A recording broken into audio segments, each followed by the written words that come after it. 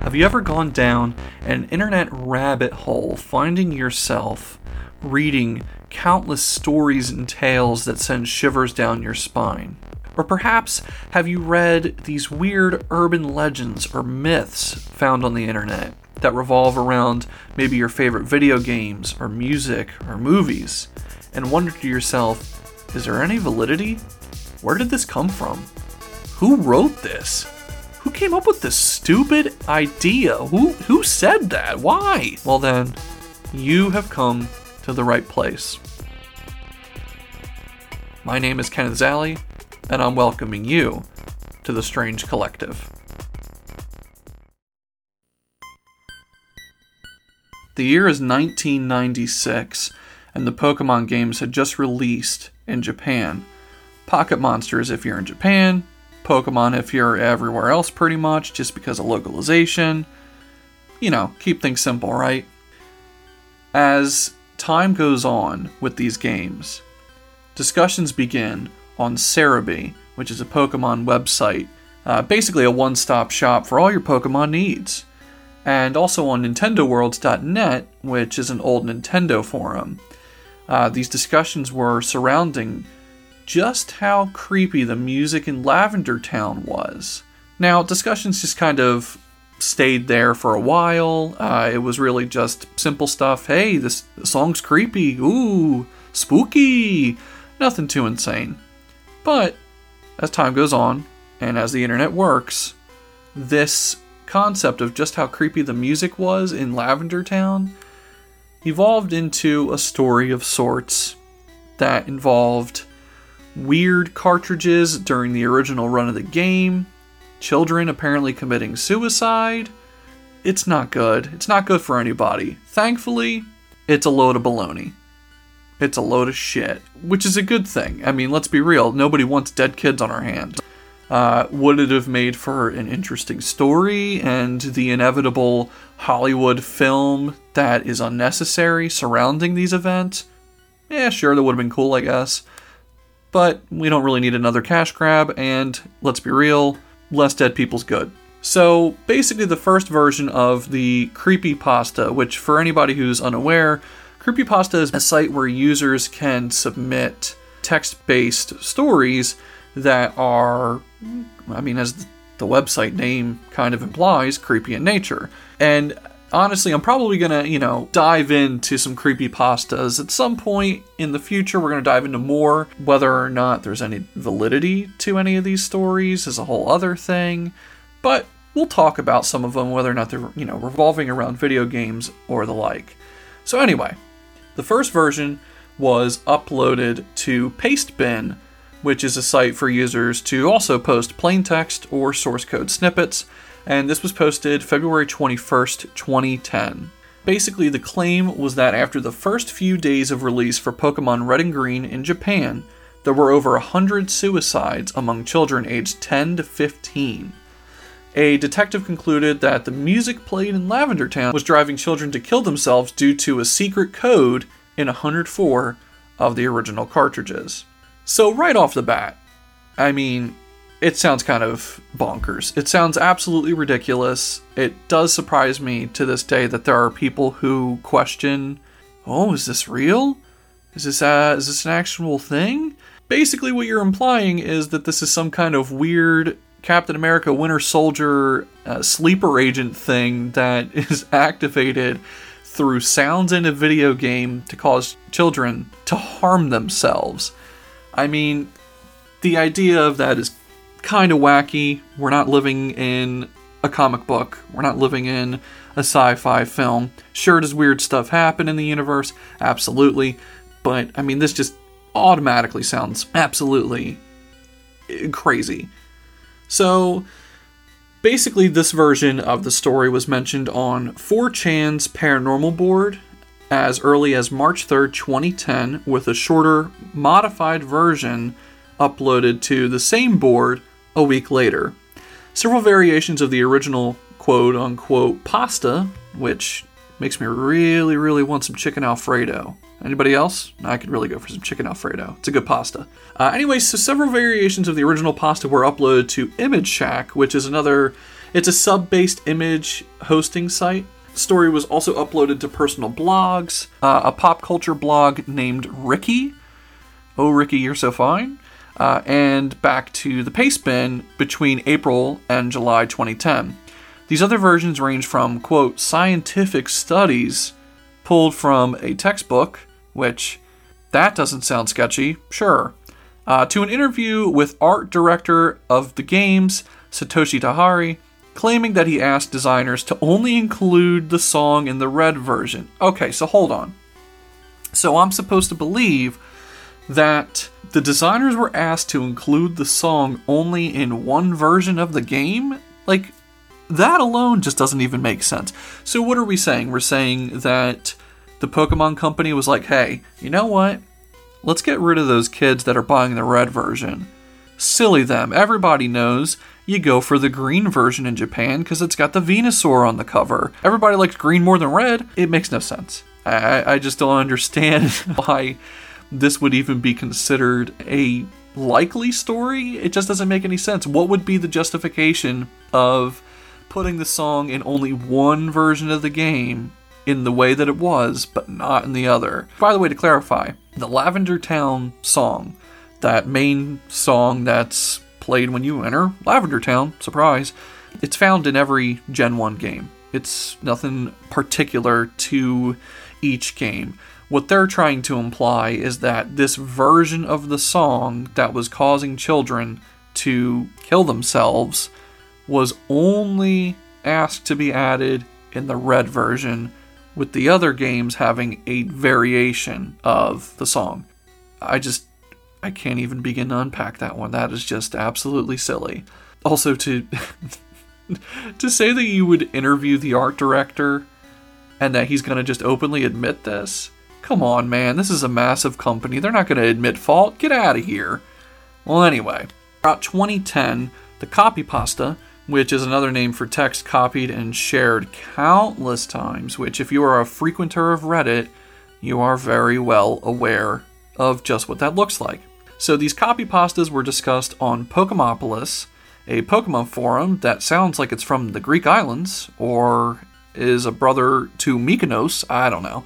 The website seems to be not in use anymore, so rest in peace, pour one out for the Greek Pokemon site, I guess. So it was shared there and discussed there, as well as multiple video game forums. It was also the same year defined on Urban Dictionary, which, as everybody knows, if it's defined on Urban Dictionary, well then, it's set in stone and is part of our life now. In 2011, a version of the story was also added to the Creepypasta Index. Yet again, kind of like the Urban Dictionary situation, basically, it's set in stone now. It's there to live. To this day, the story is still asked about on Yahoo Answers, Reddit, etc. Now, real quick, what I find funny about the Yahoo Answers part is if you've ever just taken just a minute, to go on Yahoo Answers and look at some of the questions asked, it is no surprise that this is still asked about on Yahoo Answers, about whether or not it's a real thing.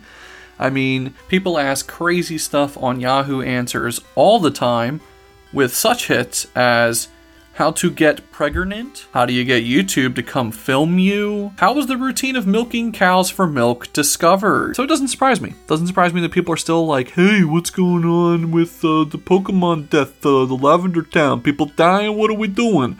Which apparently I just made these people on Yahoo Answers sound like they're from New York. So anyway, later runs of the cartridges did have their music changed due to a high tone that kids could hear but adults could not. The sound layer was removed. There's been a lot of discussions about this. There's been a lot of theories. Oh, is this confirming that this was an actual story, that this was true, that these kids were actually committing suicide? No. That's not it at all. Basically what happened was after the Japanese release, they realized, ooh, that is a really harsh sound. You know what we should probably do? Something about it. We should probably remove that crappy layer that's causing problems. Yeah, sounds like a really good idea. So, yeah, this is one of those stories that always cracks me up. I think the story itself is kind of cool in a weird way.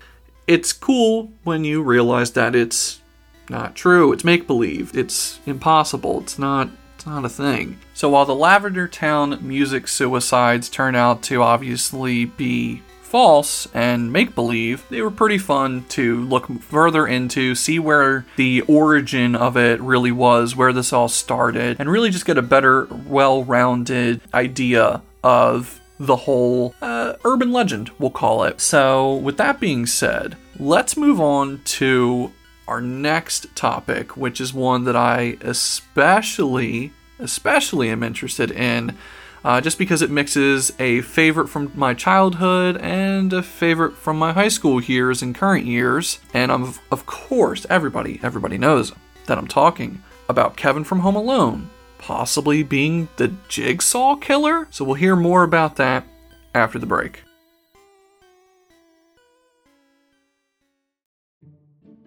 Alright, so let's dive in to the Kevin from Home Alone conspiracy, we'll call it, being the Jigsaw killer from the Saw franchise. I absolutely love this theory. Now, there is a glaring problem, and that's the timeline. The timeline would not make any sense. Kevin is a little kid in the 90s, and the Jigsaw killer is old as hell in the early 2000s. So obviously, you got to take this whole thing with a grain of salt. It's just kind of like a fun thing, and just to kind of, look at the comparisons, look at the similarities. It's one of those things where you have to suspend, some disbelief, and I hate to say it, but hey, ignore the timeline problem, which is weird to say, just telling you to just wave away a problem. But hey, you know what? We're here to have fun. So let's get into it. So first off, I want to credit Jason Concepcion, I hope I'm pronouncing that last name correctly, of Grantland.com. He actually wrote an article about this and put together a lot of compelling evidence about how these two unlikely characters are similar in more ways than you'd think. So let's go ahead and start off with some evidence. Throughout Home Alone 1 and Home Alone 2, Lost in New York, Kevin shows some serious anger control issues, as well as fantasies of violence, voyeuristic tendencies, with a love of recorded video, which, real quick, yikes, sounds a little weird. And that's not to knock on anybody who's into voyeurism. I'm just coming from the angle that a little kid, based on the other evidence surrounding this, and this fascination with recording people, and we'll get into it later, the specific incident, kind of weird. And by kind of weird, I mean it's really weird. So here's a further breakdown of some things that tie to that overarching theme of the control issues, fantasies of violence, etc. He has a fascination with his neighbor, Old Man Marley, after learning that there is a rumor going around that he's actually a serial killer named the South Bend Shovel Slayer, which, holy crap. If you're a serial killer and your name is the South Bend Shovel Slayer, woohoo! What a name, man. That is a name. Get that on a t-shirt. Get that ironed on at the boardwalk and walk around with that, man. Wear it proud. Anyway, Kevin is especially obsessed with the idea that Old Man Marley is imprisoning and mummifying his victims. Little weird. A little weird that you're fixated on that, buddy. Okay, so then in Home Alone 1, Kevin finds that all of the cheese pizza has been eaten, with Buzz teasing him about it. Kevin absolutely snaps. This motherfucker goes apeshit, lets out a deep, guttural scream like he's in a metal band, and attacks Buzz, bringing him to the ground. I mean, it is absolutely insane. I want to just point out, too, Kevin is this, little lanky kid. Probably, 9 or so? He takes down Buzz, who is clearly old enough to enjoy Playboy, as we find out later in the movie. So he's older. He's a lot older. And Kevin just takes him down with ease, man. I don't know. That's worrying. That's really worrying. Kevin then later orders a cheese pizza when he's on his own, and it's that classic scene where he uses dialogue from a violent movie, which, by the way, fun fact, just a little aside, the movie that he's using in Home Alone 1 and 2 to splice together basically quips and phrases to deter anybody from coming in or whatever. That movie's not real. That is not a real movie at all. I thought for years that this was some actual movie, and I kind of half-assed looked for it. I'm like, oh, what movie is that's in the Home Alone universe? What movie is that? It's not real. Not a real movie. Made for Home Alone. So, fun fact for you. So to keep the change, your filthy animal and all that, made for the movie. So anyway, he orders this cheese pizza. He uses the dialogue from this make-believe movie to threaten the pizza boy with death, because that's what normal kids do. They threaten pizza boys with death, with shooting them and pumping them full of lead. That's normal. That's real normal. Poor guy really thinks he's going to get shot. He really thinks he's about to end up like a piece of Swiss cheese. This man's going to be holier than thou. So after the pizza boy flees, Kevin creepily says, it's so creepy, "A lovely cheese pizza just for me." He doesn't say it like that, but he is kind of creepy about it. It's a little weird, but boy is he happy. He's happy that he threatened a teenager that he's going to shoot him, and he's happy he's got his pizza, so good for him. He's not a psycho. In Home Alone 2, Kevin then records a video of his Uncle Frank in the shower, which, hold up, let's go back. So this is what I was talking about, the voyeuristic thing, and just this whole, recording video, and it's really concerning. It's really weird, because this is a kid, and he recorded his uncle in the shower. Now, granted, he's not recording his uncle nude. Keep in mind, this is also a PG movie, so it wouldn't show that anyway. But the fact that he's just recording this man without permission, really creepy, man. He just thinks he can do whatever. So he uses that recording later to scare the hell out of the hotel employees in the second movie. Which, wow, bravo, you haven't done that already with the pizza boy. Let's move on. So then there's Kevin's frequent realistic visual and auditory hallucinations. For example, the furnace in the basement becoming a fiery metal monster, which, if anybody hasn't used that metal furnace when it lights up with flame and looks all badass, if nobody's used that as a metal cover, a cover for a metal album, you're leaving an opportunity on the floor. This possible psychosis would be important in creating the Jigsaw killer. Let's get into trap similarities. So we've already mentioned the metal-mouthed furnace. So stick with me here. Stick with me here for these traps, okay? So what if that metal-mouthed furnace is some kind of equal part to the head device worn by Amanda in the first Saw movie? There's some similarities. Looks a little weird. Then let's also go to the basement. In Saw 2, there is an antidote to a poison inside, yet again, surprise, a furnace, luring the victim inside. When the victim is inside, they're trapped and burned alive. So it's kind of as if this is some twisted recreation of Kevin's childhood basement. Most of Kevin's home defense traps are triggered by the victim, much like Jigsaw's. Fire has been a big focus since the beginning. So let's go ahead and do a little bit of a breakdown here of some more comparisons then with these traps. We have Harry's hand being burned when he grabbed the hot doorknob. We have a blowtorch trap triggered when Harry opens the door, scorching him. And then let's, bring Jigsaw into this. Jigsaw uses a flammable jelly combining a basement element, fire element, and then a walking on glass element, which Kevin uses broken ornaments in his situation. In Saw 2, there's an electrified staircase with blades slashing the legs of SWAT team officers attempting to arrest him. A similar early version would be Kevin coating basement stairs with tar and nails, leading Marv to impale his foot. This kid's freaking twisted. Like I said, take away the time aspect of, how could these two characters be the same people, etc., etc. Take away that, and this is freaking concerning. Kevin McAllister is a serial killer in the making. Or if you ask Jigsaw, not a serial killer, just a guy trying to help people realize that they should really value their life. Because what screams serial killer more than justifying your actions? Anyway, one more thing then to get into about some similarities between the two are the physical attributes. So we have the blonde hair that they both have. We have the blue eyes they both have. We have the pale skin. We have a similar jawline. Whichever way you slice it, they look the same. Now, this could either be because that's just a coincidence. It could be that in the headcanon you're giving yourself, yes, they are one and the same. They are the same people. Or, here's the big one. This has all been leading up to a Saw reboot where Macaulay Culkin plays as Jigsaw.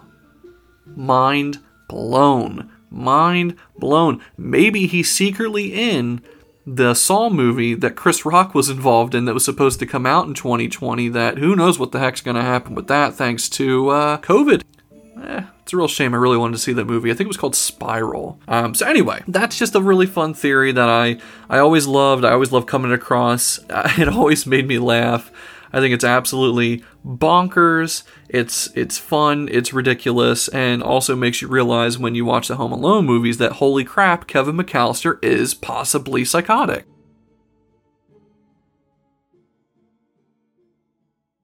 If you like what you heard in this podcast and you want to support the show and hear more, feel free to follow us on Twitter under the name _strange_pod. As well as Facebook under The Strange Collective Podcast, and as well as Patreon under The Strange Collective. All of this will be linked below in the description. Also, the Patreon, don't feel any pressure. It's just a way for people to support the show financially if you can. If you can't, totally cool. There's 3 different tiers as of right now. It's the first time I've ever built a Patreon page or anything like that. There's $5, a $10, and a $20 tier. Like I said, don't feel obligated to support. It would be greatly appreciated, and any funds raised from that will definitely go back into the podcast, whether that be with recording equipment or even just computing equipment, things of that nature. I am going to be offering bonus episodes. So, for example, the bonus episode right now is going to be all about the Pokemon Black cursed cartridge, so to speak, or the Pokemon Creepy Black cartridge, kind of going along with the theme of the Pokemon story we just talked about in this podcast. So if you like that idea, if you like the sound of that episode, again, feel free to subscribe to the Patreon at the $5 tier, and that'll get you the bonus episode and any other bonus episodes in the future. Also, just so you guys know, this will be a bi-weekly podcast. I'm aiming to have releases every other Tuesday on all major podcast platforms. If you have any suggestions or any ideas, feel free to reach out through the social media that I mentioned previously. I greatly appreciate it.